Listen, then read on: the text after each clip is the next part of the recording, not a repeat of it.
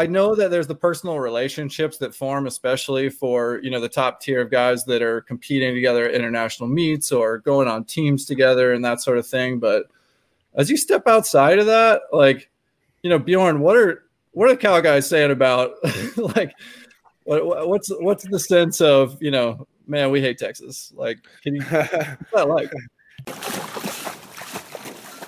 Welcome to the Social Kick Podcast. We got a really full crew tonight. Fun hangout. We got Luke Paddington, Dr. John Mullen. I'm Brian Lundquist, and we got representatives from the top 3 teams at men's NCAAs. Welcome, guys. We got Adam Chaney from the Florida Gators. We give a little bio on each of you guys. Adam led off the 2 medley and 2 free relays, both NCAA champion relays.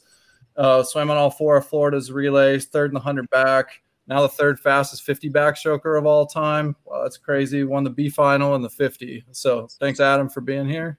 We got Drew Kibler from Texas, 200 free champ, 800 free relay champ, 400 free relay champ, U.S. Olympian, came 6th in both the 50 and the 100 at this meet.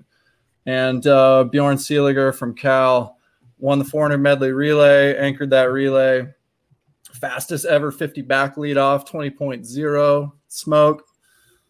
2nd in both the 50 and the 100. And, of course, Cal Bears winning the meet. So welcome, guys. Thanks for being here. And, yeah, good to have you. Thank you for having us. Yeah, cheers. First of all, like, do you guys know each other when you see each other on the pool deck? Have you guys had conversations before? We got to figure out what this dynamic is like on the deck at the men's meet. Yeah, we knew each other. I know Adam pretty well via the Foster brothers. And Bjorn, I don't know when I met you, but I feel like we definitely got closer in Tokyo. Yeah, dude. I was last couple of nights in Tokyo. I was just like, Joe, I really like your tattoos. Like, where'd you get them? Sick, so it was kind of fun. Me and Drew also go back to with the Pan Packs together. That's true. Yeah, true. All right. So I'm curious about this then, because, what I remember about being on deck at the men's meet was there was like quite a lot of animosity. And like, I'm not going to say, so I went to Auburn in the mid 2000s, and hate's too strong of a word, but I mean, we did not like Texas. And Adam, my dad went to Florida, so I grew up a Florida Gator, but we did not like Florida once I got to Auburn. So yeah, I don't know. I know that there's the personal relationships that form, especially for, the top tier of guys that are competing together at international meets or going on teams together and that sort of thing. But as you step outside of that, like, Bjorn, what are the Cal guys saying about like, what's the sense of, man, we hate Texas? Like, what's that like? Don't be too worried. No, it's like, what's it like? It's not too bad. It's the thing is like, both teams are really good, right? And we really, there's this rivalry, of course, every year for the last like 10 years, right? And that's just a tradition we try and keep up, right? We just like show up every year. And the thing with like people like Drew or Carson's of this world, it's like we can really appreciate the work that they put in because we put in the same work. It's like the top guys in each team, they know what it takes, and they give it their all. So this rivalry is like, it's awesome. Like everyone shows up. Like we outscored both of the teams, both Texas and Cal outscored their seeds by like over 100 points, right? So it's always like, we get really impressed and scared when the meet goes on. We're like, shit, these guys are swinging, and we try to swing just as hard, and I'm here for it, So in terms of like in season and I must say it always sucks going to mid-season because, we get shit on, and Texas is sending, so we're always like, fuck that, and yeah, but it's always fun going NCs. Are you guys talking shit about each other though? Like, what do you think about the cowboy hats? Be honest now.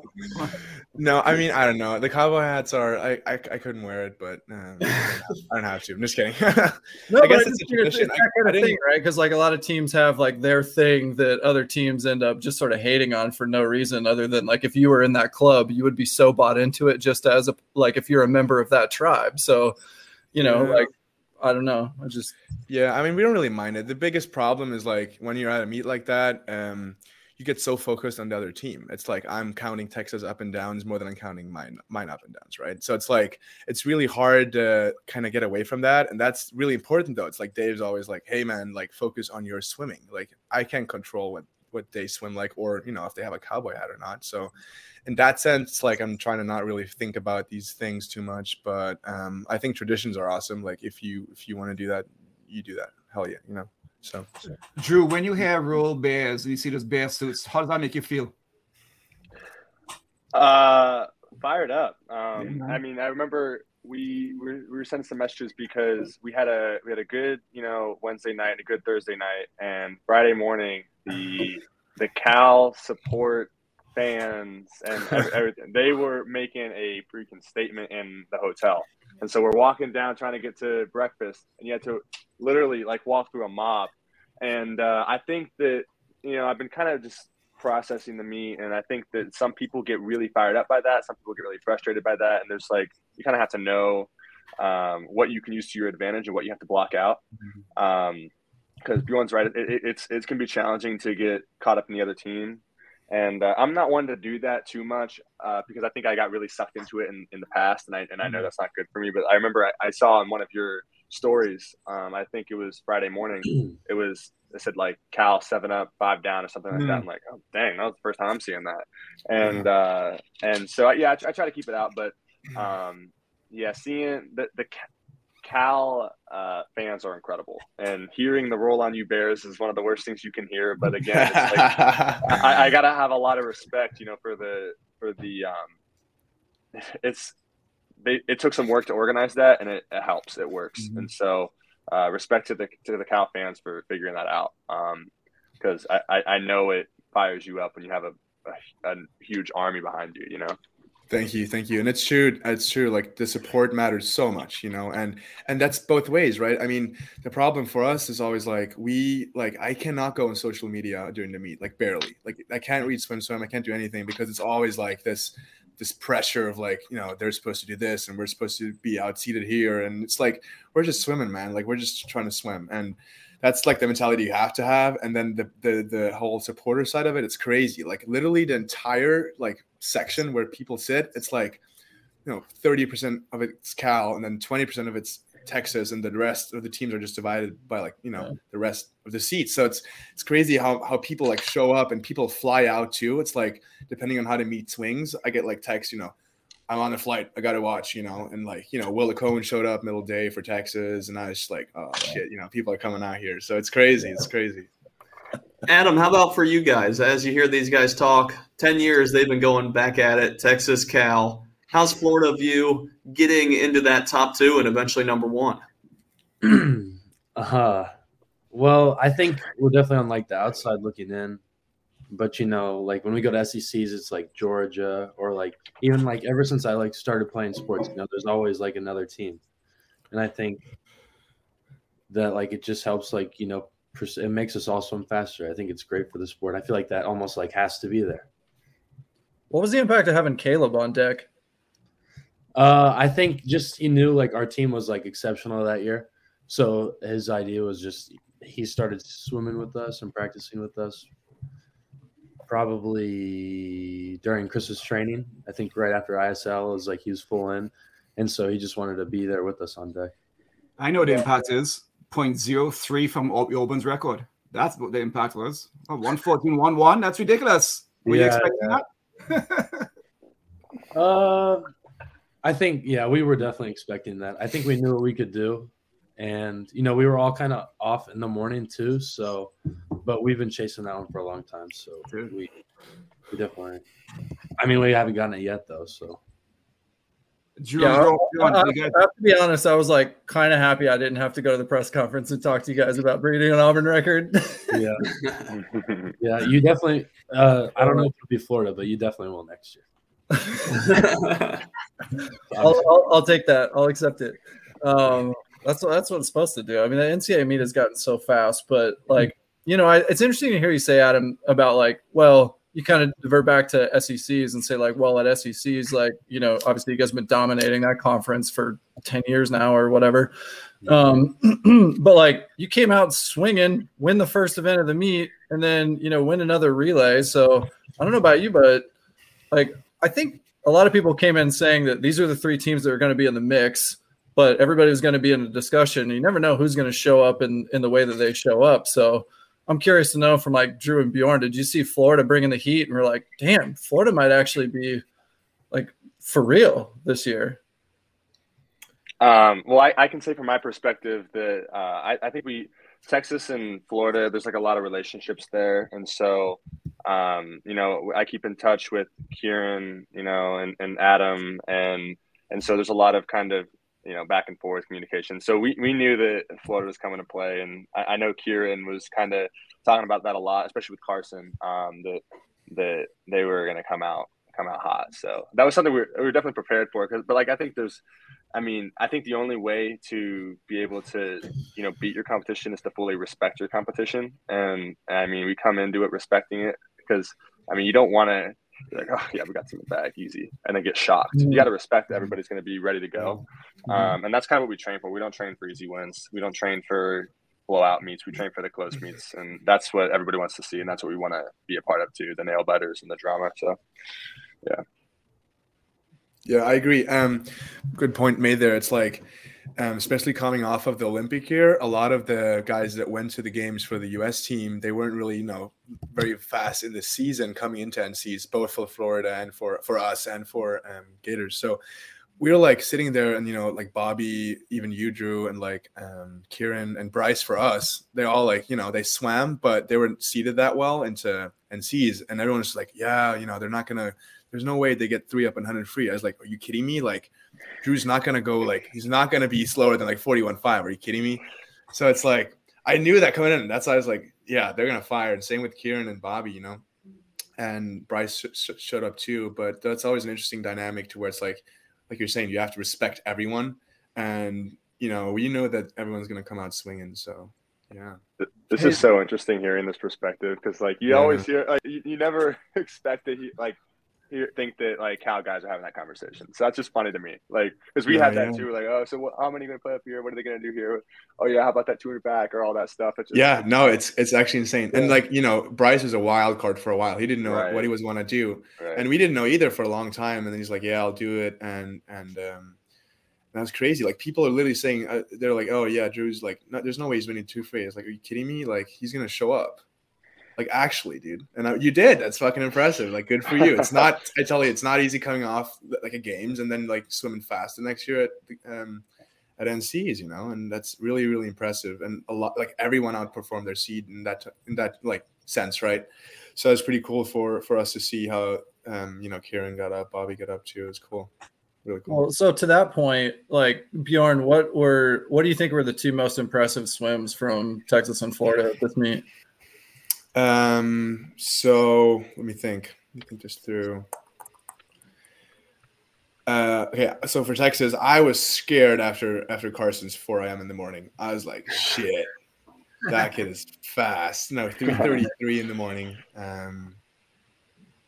Just swinging. I was like, that's insane. And at that point, we just didn't really know where we were at. Our first individual event of the meet, 5 free was booty. It was like really bad, right? We didn't get anyone up or down. Texas got 2 up, 1 down, I want to say. And we were just like, shit, So those are like defining moments for that meet. I was like, that's pretty good for them. For Gators, that 2 free relay, we're like, what? we didn't think we were going to swim as fast as we did. But I was like leading off and I was like, damn, it's pretty fast. We might have this, some degree. And you guys just showed up, Like, that's insane. That was really cool. Adam, what about you? What do you think about what were you most impressed by from Texas and Cal? I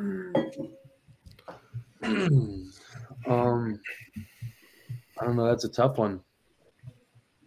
There's a lot of depth on each team. Obviously, I'll probably say Bjorn's 50 free. And then I could honestly say Bjorn again for his 50 back or flipping an 18-9. Yeah. Thank you. I appreciate that. Yeah, and then Texas, I could say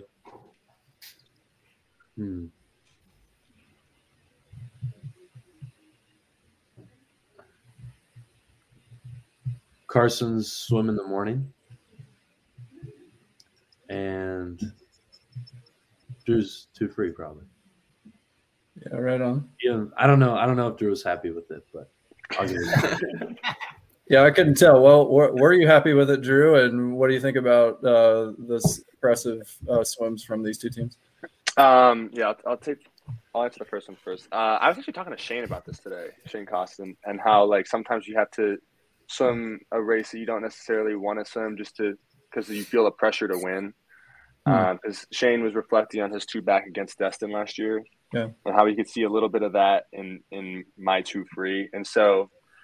Sometimes like if I was in like a random meet or if I was at an invite type of situation and I full sent that, I think I had more potential there. But I wanted to swim a comfortable race that I knew I could win. And if I sit and do long distance per stroke and heavy speed, I know I can do that. I know I can kind of come home hard, and so I'm comfortable doing that. And I know that was gonna like pretty much lock in a win or at least give me a good chance. But I wasn't super stoked at the time because I've big goals for that. But best swims. Florida, I always loved watching Adam throw down backstroke. And another thing, just across the board, y'all's reaction times, putting in that work pays off. Especially Eric, that 0050 flies reaction time with the 19.3. That's crazy. And it definitely gives us something that we need to work on a lot more, because ours were pretty tough. And for Cal, going up and down the whole meet truly was absolutely spectacular. And also, I was really impressed with Destin's morning 2 a.m. Or I don't know if it was the morning of the night, but there's a lot of great swims, obviously, but the way he went something like 27.9, 23.3 in that 2 a.m. Oh my gosh. Crazy. It's crazy. The way that kid comes home is awesome. So those are just a few that come to mind. I'm sure there's so many. There's too many to count, but those are definitely some good ones. Yeah, that's so crazy. You have one guy who goes 00 and minus 0.03. I don't. That's so nuts. I was gonna ask, what do you guys do to practice relay starts? But Adam, do you actually do relay starts? Because you're leading off. I'll just tell you. So we have last year. Our problem was relay starts. So the whole year, since NCAA's last year, we were practicing relay starts over and over and over again. We're to the point where we actually got a pad for the block, and we plugged it in, and it would show our reaction time. So we got it down to perfection. We practiced it so much, and we take videos every day. And then we ended up. The thing didn't really work actually, and then the block was kind of messed up, but I guess it worked down then.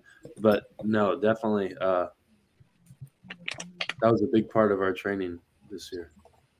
Yeah, I think but then that brings it back to the competition. Now, since those reaction times, that's what we focused on a whole year now. Like Drew said, it'll pass over to them, and they'll do the same thing.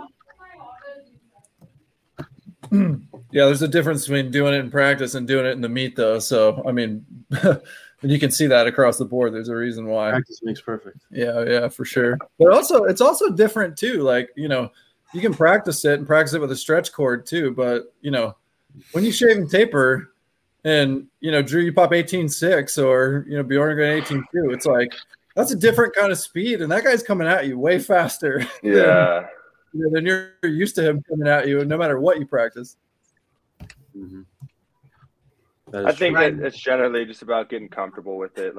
Our issue is, I think Texas has a philosophy of just nonstop hard work, and that really pays off, in many ways. But we got extremely out detailed in this meet, and for example, we're working so hard throughout the whole year that there's no time to stop, or at least with with last year's training philosophy, there's no time to stop and do something like relay starts when you're missing out on, aerobic grinding. And so, and that's kind of all I did all year was just aerobically grind. And a lot of us did that. And so we start pulling out the pads and the touch pads and the block reaction time thing, like Adam said.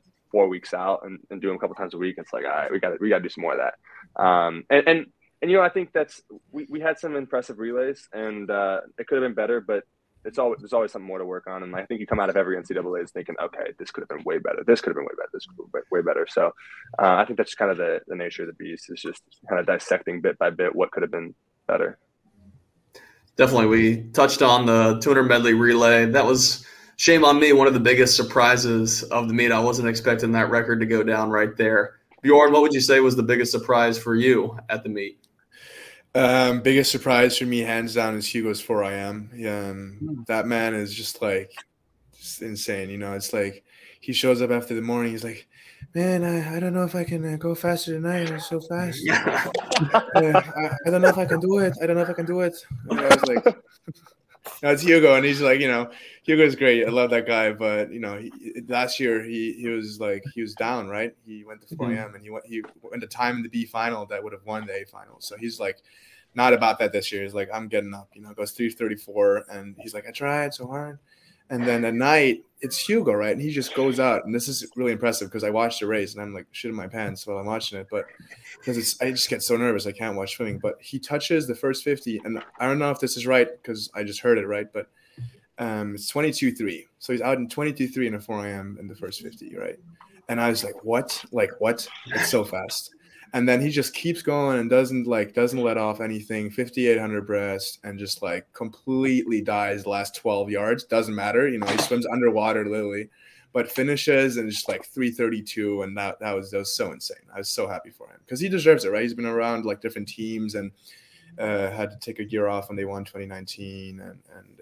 But he really likes it here and he's swimming really well. So I'm happy for him. Excellent. Drew, how about you? What was the biggest surprise for you?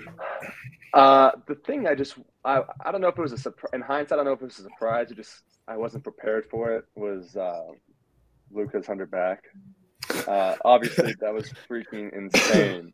But then I have to remind myself, he was a 45 mid when he was 16 or something like that, and he's been killing it in the 100 back for a while. The man is absolutely incredible underwater, and I mean, yeah.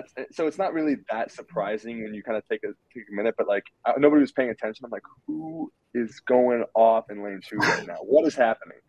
He flipped it 20.7 to the feet or something like that, and I was like, this is insane. And we were just so all going nuts because we love Luca. And, I don't know how you couldn't, honestly, but yeah. So that was a really, really impressive out of nowhere swim that I wasn't prepared for. All right. And Adam, how about you? What was your biggest surprise? After Luca's 100 fly, it was what everybody was kind of I remember we were talking what's he going to go in, or after his 100 back, we were what's he going to go in 2 fly?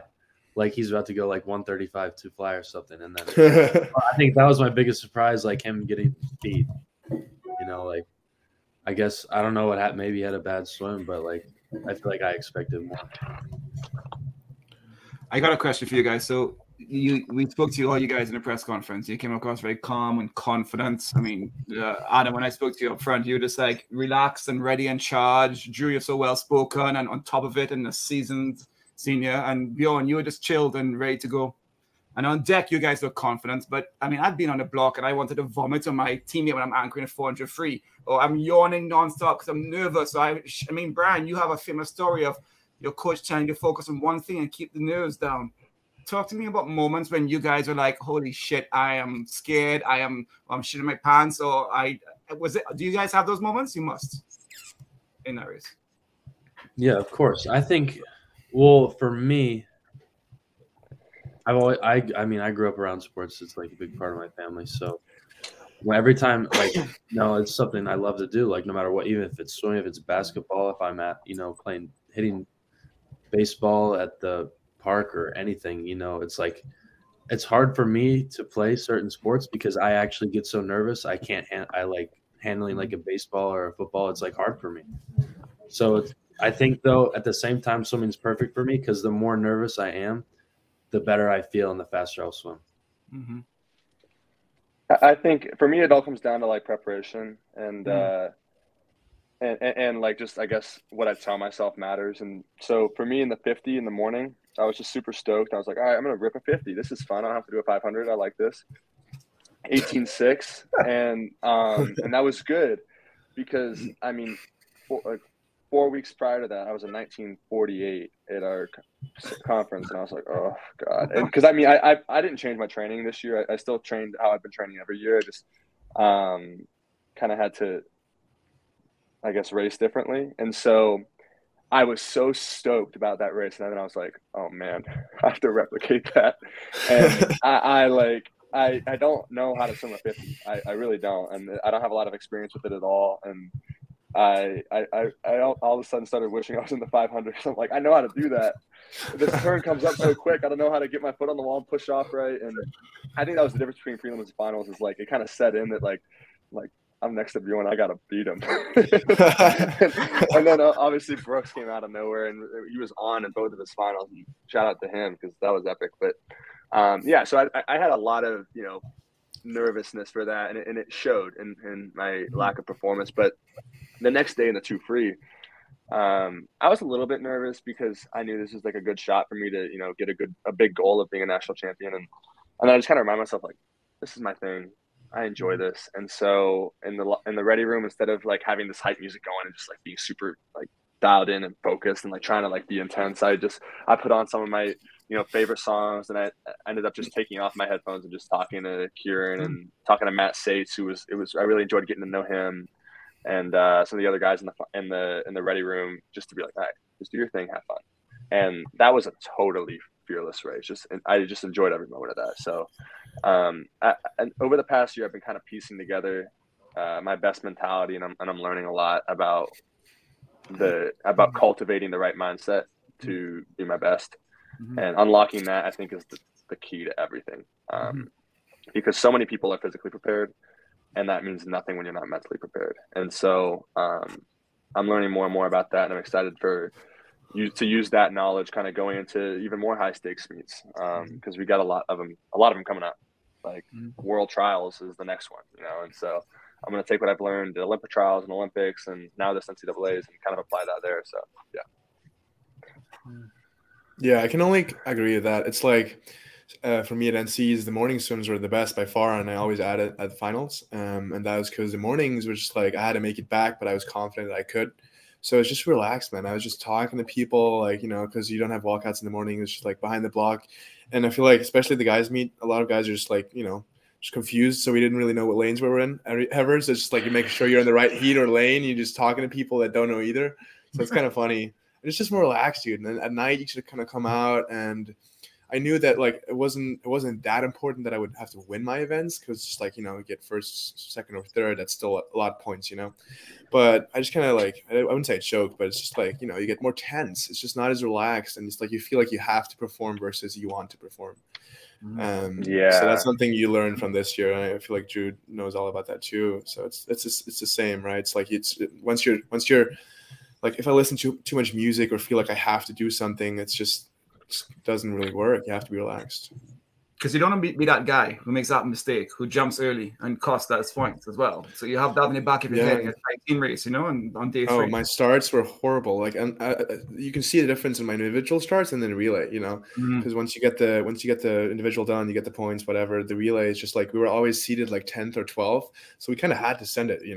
So I was way more going on those. That's why I have my best swims too, because it's like this underdog mentality versus I came in as first in my individuals, right?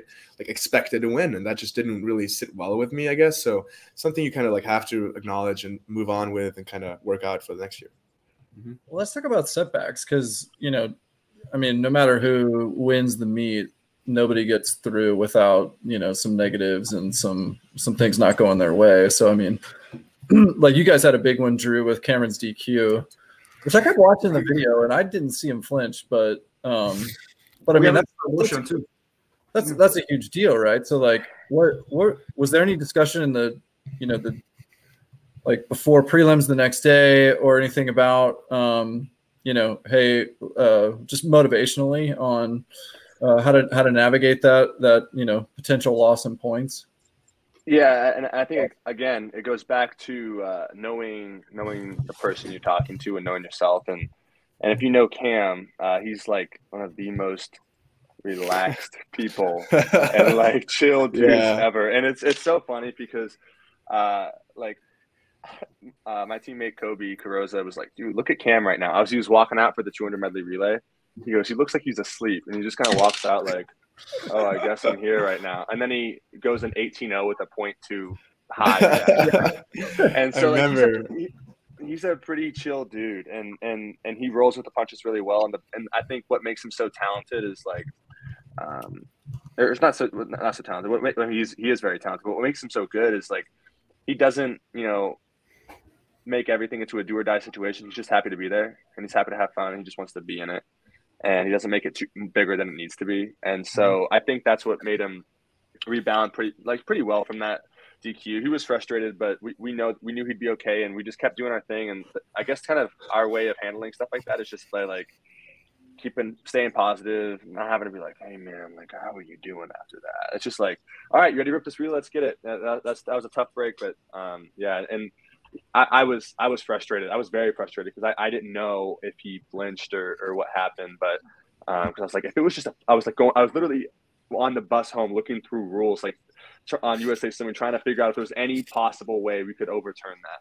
because like we did. It's a momentum thing, it's a points thing, and then I watched the video that y'all posted, and I was like, oh, there's definitely a bunch there. Yeah. And so I was like, oh, fair enough. It is what it is. It happens. But I mean, I think you just got to roll with the punches. And I remember last year, the best part about the meet was we honestly kind of thought we lost after the first day, the 500 free day. And we were just up in the stands joking like, oh, well, I guess we're saving up for tomorrow. just making light of everything. And I think it makes it a lot easier to rebound. Cause we're like, man, this is tough. I guess we'll get them next year, but we'll be nice and rested for tomorrow. Yeah. And then diving happened. And then our relay won the 4 medley relay. And we're like, oh, let's just freaking send tomorrow morning with everything we have. And so, what's crazy? It's kind of interesting to me. That's like, as a team and your guys, you're just like, between 18 and 22. And there's a lot of like shit going on always, like a lot of problems and like things that come up and this and that. And teams are way bigger than at NC's, right? Our team's like 36 guys. So there's much more happening, much more gears turning, and not always positive. And you sit there and you always think like, why us, but this happens to every team, dude. It's like on the outside, like when you look at Texas, looks solid, like nothing's wrong ever, and probably the same towards us. Like we walk in confident, but it's like it's a lot more complicated than that. People like really have to work through some stuff, and like you never see that, and it's so hard. Once you're there, Jesus, you have to show up and you have to score, and you're telling yourself like you do it. Like I swam really well riding those relays, and I finish, and I'm literally like not even thinking about it. I'm like, next race, because it's so important. But you don't really take in those moments. So I think that's really cool to hear that you guys were like a little scared there first day last year. We got you on that one. That's funny because like this year in the stands, I would say we were all thinking the same thing in the reverse, right? Because Bjorn, to your point, like, you didn't get anybody up in the 500 free. And so we're like, after day one, we're like, shit, Texas, man, they're going to walk away with this. Maybe not walk away, but like, I think they got it, But, I liked last year's mentality a lot better because I think that the general mentality of last year, we were so far behind after that first day. We're like, we were up 40, dude. We're up 40 or it's like 20, something like that. And we're like, okay, this might just not be our meet. And so it took off a lot of pressure, and we're like, okay, well, let's just see what happens, I guess. And we weren't even like scared or defeated. We were just like almost nonchalant after that. And I don't know what happened because in 2019, it was a much different story. We were scared. But last year we were just like, oh, well, it is what it is. But this year being ahead, it was totally reversed. I think that made us more scared because we're like, don't lose it. And because it's your bag to fumble. That's the biggest idea. Right. That's really hard, dude. I like the feeling last year. I think chasing is always better than looking over your shoulder and running from something, Yeah, no, I agree. It's like there's positive and negatives to being the guy who's supposed to win and the guy who's like not expected to win but challenging, right? It's like an underdog. And it's like very different. You have positives and negatives there on both sides, but we talked about that the last day. We're like, we want this really bad. I know you guys wanted it too, but like we came off the loss and we're like, we really want to win. And I guess that mentality is like, you guys want to stay there. we also really want to win. So it's not a battle of like who wants it more, because that's just bullshit. Everyone wants it the same amount for sure, but it's just the dynamics of it are just so different. Adam, what was the impact of Kieran being a little off on your team? You could say he's off, but at the same time, he was on those relays where he went 40.9, 18.5. So he carries momentum, and I mean, sometimes you always can't have a great swim. Nesty always talks about, there's ups and downs in every single meet, and it's all about how you react. So Kieran reacted well, and he put up those times on the relays that helped us win. Mm-hmm. Without him, maybe we would have got even not top 3. Yeah, we've been following, obviously, NCs for years. Brian was competing for national titles and all that. And at the time, I'm sure it's, oh, man, swimming's so fast. It's not going to get much faster. Now we're here today, and you guys are flying. Every year it keeps getting faster. Like we saw NCAA records going down. Where do you guys think it's going to be in 5 years? You can pick an event and a projected time. You can give kind of a general what it's going to take to be top 16. Drew, why don't you get us started? Oh, man, that is tough. I mean, I think it all really comes down to, like, take Caleb, for example. He's what has been called a freak athlete. And so I think as you get more and more of those, freak athletes with these crazy abilities and genetics and skills, like, plus an increased knowledge of the sport and how to use those talents and turn them into skills, like, it's really hard to say. And I think that, swimming's getting a little bit more traction, and that's exciting. And so as it gets more of those, really, really high level athletes that are with, like, let's say 2 free, I think that for the 2 free, we're going to be going like 127 within 5 years. I wouldn't be surprised. Like, because if you break it down, like, there's so many people pushing, 18 mids, and as a result, like, you have a lot of 40 points coming even more and more. And so take Brooks Curry, for example. You, like, a few years ago, someone like that would never even dare try swimming a 200. And this guy's swimming an 18.5, a 40 point, and then also swimming up to the 200. So what happens when somebody else is, like, a little bit more attuned to that, 200? So you're having more and more skilled swimmers that are, like, pushing the boundaries and being braver and questioning, like, what would normally, be their category that they're stuck to. And so I don't think it's unreasonable for somebody to be out in, a 42 low and back in a 45 high, So at a certain point when that talent meets work ethic. So it's hard to say, but I mean, that I'll speak in the 2 free because that's what I know most. But who knows? Who knows? No, I like it. Adam, are we going to see 18-point, 50-yard backstroke? 18, 50-yard backstroke? I think Drew's holding back. I definitely think 125. I think it's gonna. I mean, you laugh now, but I mean, they always laugh. It happens every single time. Yeah, I think in 5 years. Yeah, I mean, you never know. There used to be a guy who ran for Ohio State. He ran, and he held his world record for 50 years. I mean, even after they made Alexis. I mean, he dug a hole, and he held his world record for 50 years after they even had blocks. I mean, it's gonna just take one person like that. I mean, you don't know how fast he can come and go. Yeah, Kieran was that guy for the 500, and there's a little bit of a pause on that, but I mean, there's gonna be some 404s and 403s soon. No, they're definitely chasing under 4 minutes. I mean, who isn't? I bet you could find somebody right now that could honestly go 127, like the guy from London. Like if he really trained short course, you don't think he couldn't go 127? Who, Duncan Scott, Tom Dean? No, from 2012. I can't. Oh, Yannick Agnew. Okay. Yeah, or he was. Oh, okay. You said from London Olympics. Okay. Yeah, you could train him short course. I bet he would go 127. Or I mean, you could also put Michael Phelps, train him short course. He'd probably be somewhere around there, maybe 120. What could Caleb go right now in a 2 free? Actually, not right now. What could Caleb go in 2018 in a 2 free yards? I couldn't tell you 200 free, honestly. I could tell you, I think 50 free, he told us 17. I don't think people understand like how much faster he's gotten since like he left college. Like he's gotten even so much faster. He told us, I think he wanted to be 17.4, and then he said now 17.2, and then 16.6 with a relay start. Yeah. I'm gonna guess what? Yeah. Or it was something like that. Maybe I got it wrong. Okay, I'll do it. Yeah, really, I mean, like, so Bjorn, I'm sitting here looking at you going, I would have said that Caleb 17.6 to me is the best swim that I've ever seen. But like, here you come and go 18.2, and you're only a half second off. So like, you got to be realistically thinking like that's in range. Well, here's how I see it. I have Marsh as a coach. And it's a great example because Marsh coached the French guys that came over. The first wave of like Europeans that like actually swam fast, you know. Mm-hmm. And he had Fred Biscay, like full bodysuit. That guy's a giant, right? And Fred Biscay goes. I don't know if he's the first guy. I don't know if this is wrong, but he's like one of the first to go under 19 yards.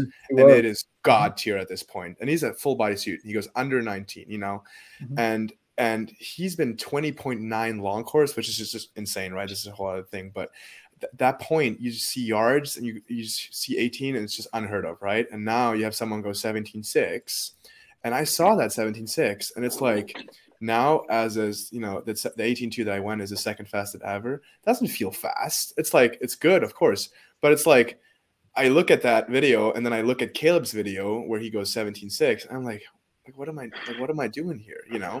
Like, I better be going 17 before I go out of college, you know, because that's like so much more obtainable, you know. That's what I did in that relay. The last relay we had, the 4 free relay. I was like, I mean, if I ever want to go like really fast and free, I got to go out. And that's like the theme that I'm kind of bringing here is that people are like getting away from this idea of back halving because they're just realizing that if you're efficient enough, you can go out and still come back. And you have to. Like look at this 2IM this meet. 140.9 doesn't make it back. Are you kidding me? The A? Like in the 2IM, I was like, what? So then like last year, 41.9 gets like 6th at NCs, and 41.9 doesn't make it to the B this year, you know? So it's crazy how much faster that meet is in terms of like just pure speed up front. So it's like, I was like, you know, fuck it, I'm just gonna send it, you know? I sent it and it didn't work out on the back end, but I feel like if you want to like really move down towards really fast times, you got to learn how to like efficiently be out fast, you know? Mm-hmm. And that's the key now. I mean, if you want to be like, look at Luca, if you want to be 43 something, you better be flipping 20 points, you know, that's important. And in terms of like 5 years, do I see a 125? I'm sorry, Adam, don't see a 125 in the cards, but only take one person. Yeah. I mean, yeah, people didn't say 17 was possible either, but, well, I think what you end up seeing is like, so Bjorn, I was on deck when Fred went 18.7. He was my teammate 2 years ahead of me. By the way, we can talk about 5th years, but I think Fred was 25 when that happened too. So it's like, yeah, it's about to be me next year. Probably. Yeah, exactly. In a couple of years. Right? So, but like what happens there is Fred was out in 9.2 and back in 9.4. And like 9.2 nowadays is really slow out. And it was. I mean, even for then, he wasn't out first, but he just smoked the second 25 for the. That might be the super suit, yeah. But no, it was a textile arena suit. This was 2005. No wedge though, you know that makes a big difference too. No wedge. Yeah, and I think the wedge is worth about a 10th personally, but I think that I think that what you end up seeing is like, you know, you've got people that have the front end like, you know, say Caleb, but he's got the back end too. But, you know, let's say for like they're out fast or they've got the back half, and then, you know, ultimately people learn from each other, and then you have like kind of the next generation or wave that comes through, and they've combined the two. And then that just like keeps repeating itself. And that's how you end up with people that learn from each other and, you know, make these exponential leaps. But like, what I want to know is, you know, it seems like Drew, the last several years we had the 200 free that took a reset because it had been years since Simon Burnett went that 131, and it was just kind of sitting out there. And then we finally saw guys just saying, you know, below 130, let's go straight to 129. And then, you know, Caleb 17 kind of did that too, where he just taking these massive leaps in an event. Adam, you mentioned this on the track side. It's like, which event do you guys think, or which events are ripe for that reset, that are a little bit slow or stagnated, but like haven't made that leap yet? I still think the 500's got a long way to go. I mean, we hit 408 in, a brief in the 90s and stayed there for a long time until Kieran went 406. And that seemed really fast, but like, and it is still very fast. Obviously, it's the American record, but I just feel like there's a lot more to go because I don't know. I mean, I think we're pushing low 404, 403, 402 very soon. And you got people like Matt Sates who are closing in 137 or something like that, I believe. And if he, as Bjorn said, if he finds a way to take it out efficiently, 136, 135, then you got something going there. And in theory, like 48s and 49s shouldn't be that hard to maintain. And I obviously I could be saying like, well, if it's that easy, why haven't I done it? And I wish I could swim a little bit more yards, but I'm turning the focus to long course now. But you talked about this in your 200 though, because you mentioned that like your race strategy was in some way dictated by the dynamics of the race and making sure that you could win it. And so, do you think that we're not seeing those times because everybody's racing the field instead of racing the clock? I mean, certainly. So I was a 408.2 in a 500 in a random meet October of 2020. Like just because I just swam it in a way that I wanted to swim it, and then by the time I got to NCs, I felt way more prepared. I was actually tapered and ready to go, and I was a 410 because I was like caught up in the action of what's Jake McGahee doing, what's Kieran doing, what's Ross Dant doing next to me. Like it was all this crazy stuff, and so. I think another great example of let's bring track back into it. Like sitting and kicking is the way that races are run. Everybody is in a pack. You don't want to be the leader because then you have all this wind resistance and then it all comes down to the last lap and you just kick at the end with everything you got. And that is exactly what happened in the 400 free at Olympic trials. And that's why we got in the situation we were in where Jake went to how to do his time trial. Because Kieran swam his own race, and then everybody else, because he had the confidence for it, and then everybody else just kind of waited, and it just so happened that Jake had the fastest last 50, and that was all. But why does that happen in swimming? Because in track, you've got a real benefit because of the draft, but in swimming, unless you're Lezak and Bernard, like Bernard towing him along, you don't have that same benefit. That's why it confuses me in swimming. But I don't know. I'm not a 500 guy who also goes 18.6. There's actually that's pretty crazy. There's a video. I don't know either. Oh, go ahead. I'm sorry. There's a video from the Olympics, and it's like the mile or it's some long distance running race, and like the heats before to make the final, they all were just sitting in a pack and running as slow as they could because they were just waiting for somebody to go out and die and like go off the pace. And like the time that it took to make the final was like so slow because they all just waited till the end. Yeah, I don't know why it's like that with swimming too. And I'm sure like I'm big into the mental side of it, and I honestly think that there's a lot of fear in dying and failing in that way. And so even if you swim slow, it feels better to accelerate at the end. Like leading off the relay, leading off the relay on Wednesday night, I closed in my fastest ever time. I added, but I won. And so just because I closed and won my leg of the relay, I was like, oh, okay. I was like, at least I didn't die, right? But if I would have sent it and went a 129.5 and come home in a 24.2 and got beat by Grant and Kieran leading off, I would have been like, I'm an idiot. It's so mental. Yeah, interesting. I don't know. I do the opposite there, dude. We're different there. I kind of like just send it and then die and get second twice, but it's okay. No, actually though, like here's a good point. So in swimming, look, like what I do is I will swim, but I don't look. I literally close my eyes. Like I swim, and every time I breathe, I close my eyes, and every time I turn, I close my eyes. So I essentially turn blind, but like at least you see the bottom, so you know where you are. But I do that because I get super stressed out by like where I am in the race, behind or ahead. If I'm ahead, I'm like tripping out about being ahead and I'll die. People will catch up. I'm behind, I'm tripping out because I'm behind, So literally like that really is a good example. I was like swimming blind the first 50 and then I turn and then I look and I'm like, I'm ahead. This is great news. And then I kind of like close my eyes again and I just keep swimming. And that's good because it's like, you know how horses, when they race, they have these like blinds on the side so they don't see anything. Like that's me all the way. I'm like, I don't want to see anybody. And that's important because I'm trying to swim my race. And that's the biggest difference. Like Drew said, when you do these things in October and like you'd be amazed to see what some of my teammates do in practice. It's insane, you know, but it's a very different thing actually racing people and having to like look at their strategies and then doing your own strategy. Like that's hard. And I cannot even start thinking about how that would be in the 5 because I just race 1500s. Right. But same thing. It's like, if I want to do my thing, I'm going to do my thing and I'm not going to look at anybody else because it literally doesn't matter. But that's something I've figured out over years. You know, it took me a long time because before I just used to be like going off of everyone else, which just doesn't work. I'm surprised somebody hasn't actually developed a real product. I don't know what it would look like, but like there's enough innovation in swimming. Somebody's going to develop horse blinders for swimming. I wish I had him here, but I have goggles that Marsh took from me, and he put tape on the inside. So he tapes the inside half of the goggle glass, so you wouldn't see it because they're mirrored. But I'd literally be like a racehorse. I'd barely see anything, and I'd just be on the block, and it's just like go, and I go. Because when I swim, even if I swim the 50 and I don't breathe, I look down, I still see strokes, right? Because it's like the peripheral vision. But I got all of that out and just kind of did my race, and that works for me. I mean, maybe a lot of people love seeing their competitors just kind of getting fired up, but couldn't do it.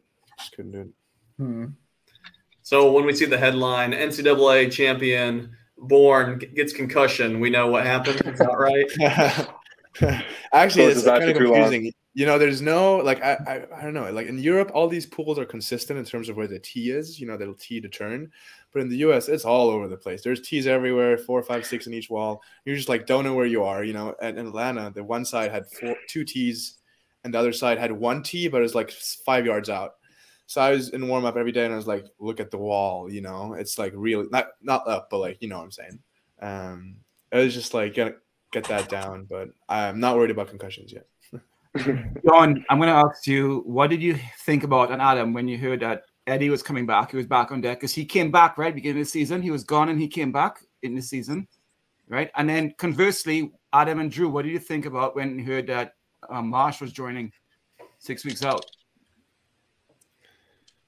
You got it, Adam. Cool. I kind of, you know, I know Eddie a little bit just because of recruiting and stuff and the Fosters, but, you know, I don't know. I don't really think too much of it. You know, I think it's good for them. I definitely think that it helps them, especially like I know they want him to be there.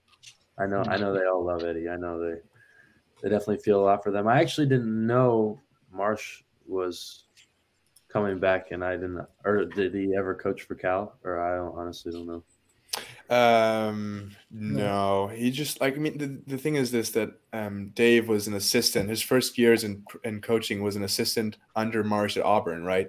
And then they're separated for like 15 years, and this is the big reunion because our actual assistant Chase is on paternity leave. So he was just in for 6-7 weeks before NC's as a consultant, you could almost say. And it was just, I mean, this was awesome, but they're a good team. Yeah, it was cool to see him on deck.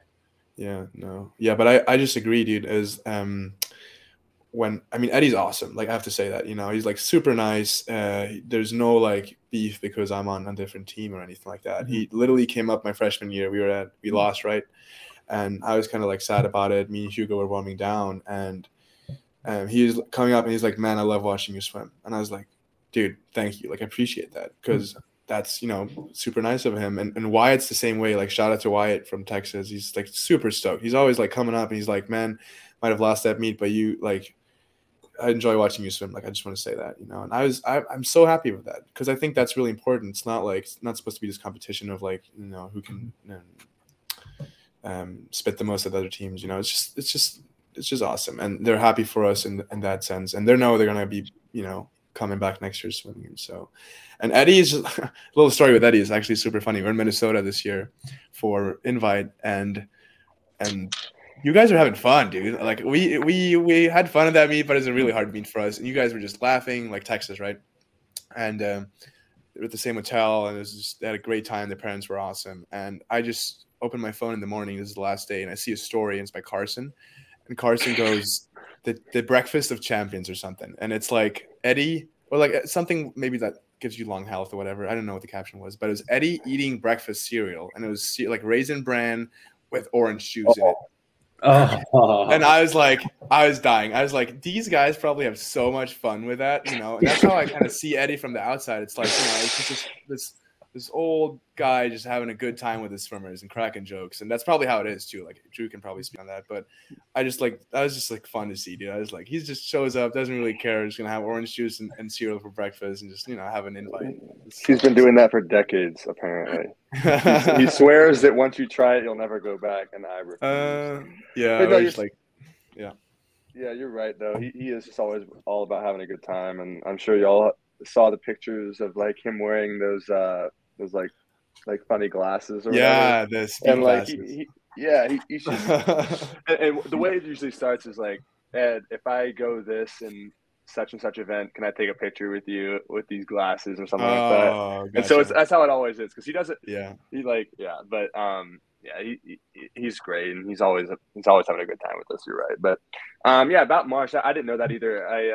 I saw him at the meet, and but usually I'm pretty like unplugged from something when I'm away. When I'm away from practice, I try to unplug. I used to be so intense, like painfully intense and dialed in that like it just like drained me really bad. It burnt me out, and so I kind of learned to adapt from that. So I'm a little unplugged, and so I don't really know some stuff, but I mean I got filled in. But obviously I know Marsh's legacy and what he's known for, and how iconic of a coach he is. So it was pretty cool to see that pair and wonder what was going on, you know, over in Berkeley. But yeah. All right, I got a final question for each of you guys. Adam, I want to know, was Nesty's 100/100s long course butterfly? Was the legend of him doing that set legit? And has anybody else on the team now done it? Honestly, I don't know if it was butterfly, but I've heard of. I'd have to ask him, but I think I've heard of him doing it freestyle. And there used to be a girl that would like hold with him too. I can't remember her name though. But they do 10 1000s, and it's fun to watch them do that. The legend is 10 100s and 110 fly long course. That's a legend. Yeah, there's like a whole era of other swimmers who have heard this legend that Nesty did that. Yeah, it sounds like it. I've definitely heard that it's been like a lot harder back in the past. Like when he used to swim, he always tells us stuff like that. But I definitely have to ask him. All right, Drew, do you have a favorite Eddie-ism? Oh my gosh. Sometimes I have a list of them on my phone, but there is a lot. I don't know which ones I should pick. There's one that was recent that was kind of escaping me, but I feel like I probably should. There's this one time we made a T-shirt that it's gonna sound dumb. It might have been one of those you had to be there moments, but like we just love asking him random questions. And like I think it was my freshman year, we had a T-shirt that had this quote on it because somebody said, "Eddie, do you think aliens are real?" And he just goes, "People from outer space? Logically, why not?" For some reason, we thought that was so funny. We just put that on a shirt, and we're like, "This is awesome." But there's so many, and somewhere on my phone, I probably have a list of some. And obviously, he's been having fun cracking his jokes for 40 years on the pool deck, so there's too many to count. But that's one I remember for sure because we put it on that shirt. No, that's funny. All right, Bjorn, do you think that Durden is the best whistler in NCAA history? Oh, you tell me. I've only been to two, so you have been to more than me. But he gets loud. He really does get loud. He never whistles in practice, I think, if I think about it. But yeah, I don't know. I usually never really like I don't cheer, like I cheer, but I usually always like warm up or warm down. So I'm never really in the team section that often. Yeah. But you just hear it from so far away. So I think it's up there. You know, I think it's up there. Funny. I was texting Mars the other day. I'm like, man, I don't know how you stand next to that guy for an entire meet and still have your drums. Yeah. Awesome. Cool. Well, guys, that was fun. Love to get the perspective. Appreciate you guys hanging out. And obviously we look forward to watching, the future success and what you guys do next. So all that talk about what the next few years is like is, you guys are starting it. So 135 or 125, excuse me. 125, baby. 115, 105. I'll swim 2-free next year. Right on. I heard it's going to be Adam doing it too. All right. Well, that's it for this episode of the Social Kick Podcast, and we'll see you next time. Thank you, guys. Thank you, guys. Hey, everybody. Thanks for hanging out with us. If you're enjoying Social Kick, tell your friends about it. And be sure to tell us what you liked by leaving a comment. And subscribe wherever you get your podcasts. Follow us on Instagram. Please subscribe to our YouTube channel, The Social Kick. And you can find all of our content on our website,